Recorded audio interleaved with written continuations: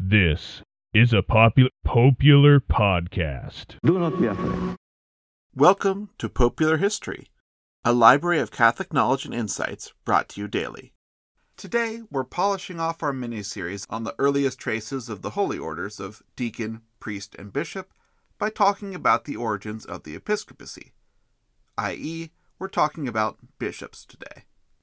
But first, I think it's time I noted why we're diving into these holy orders. Not only are most cardinals these days bishops themselves, therefore also priests and deacons, those things are cumulative, but the collective body of cardinals, the College of Cardinals, has pretty much always been subdivided according to the three orders. It's a bit confusing nowadays when even cardinal deacons are actually bishops, but it's a way of ranking and showing dignity within the College of Cardinals itself. After all, cardinal element number 6, that Romanitas, competitive Romanness and pursuit of honor, has never really left the Church, despite a great many attempts at reform. We'll see how each order joins the college independently, and how things shift and coalesce as we go. I should also note that things are complicated, and there are definitely more titles churchmen can have than deacon, priest, and bishop, and we will see cardinals with more exotic hyphens, such as Cardinal King and Cardinal Patriarch.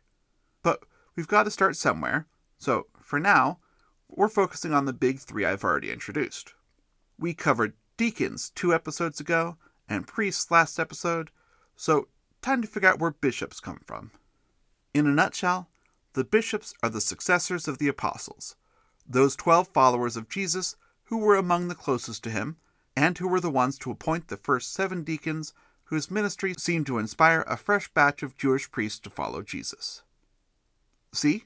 It's all connected.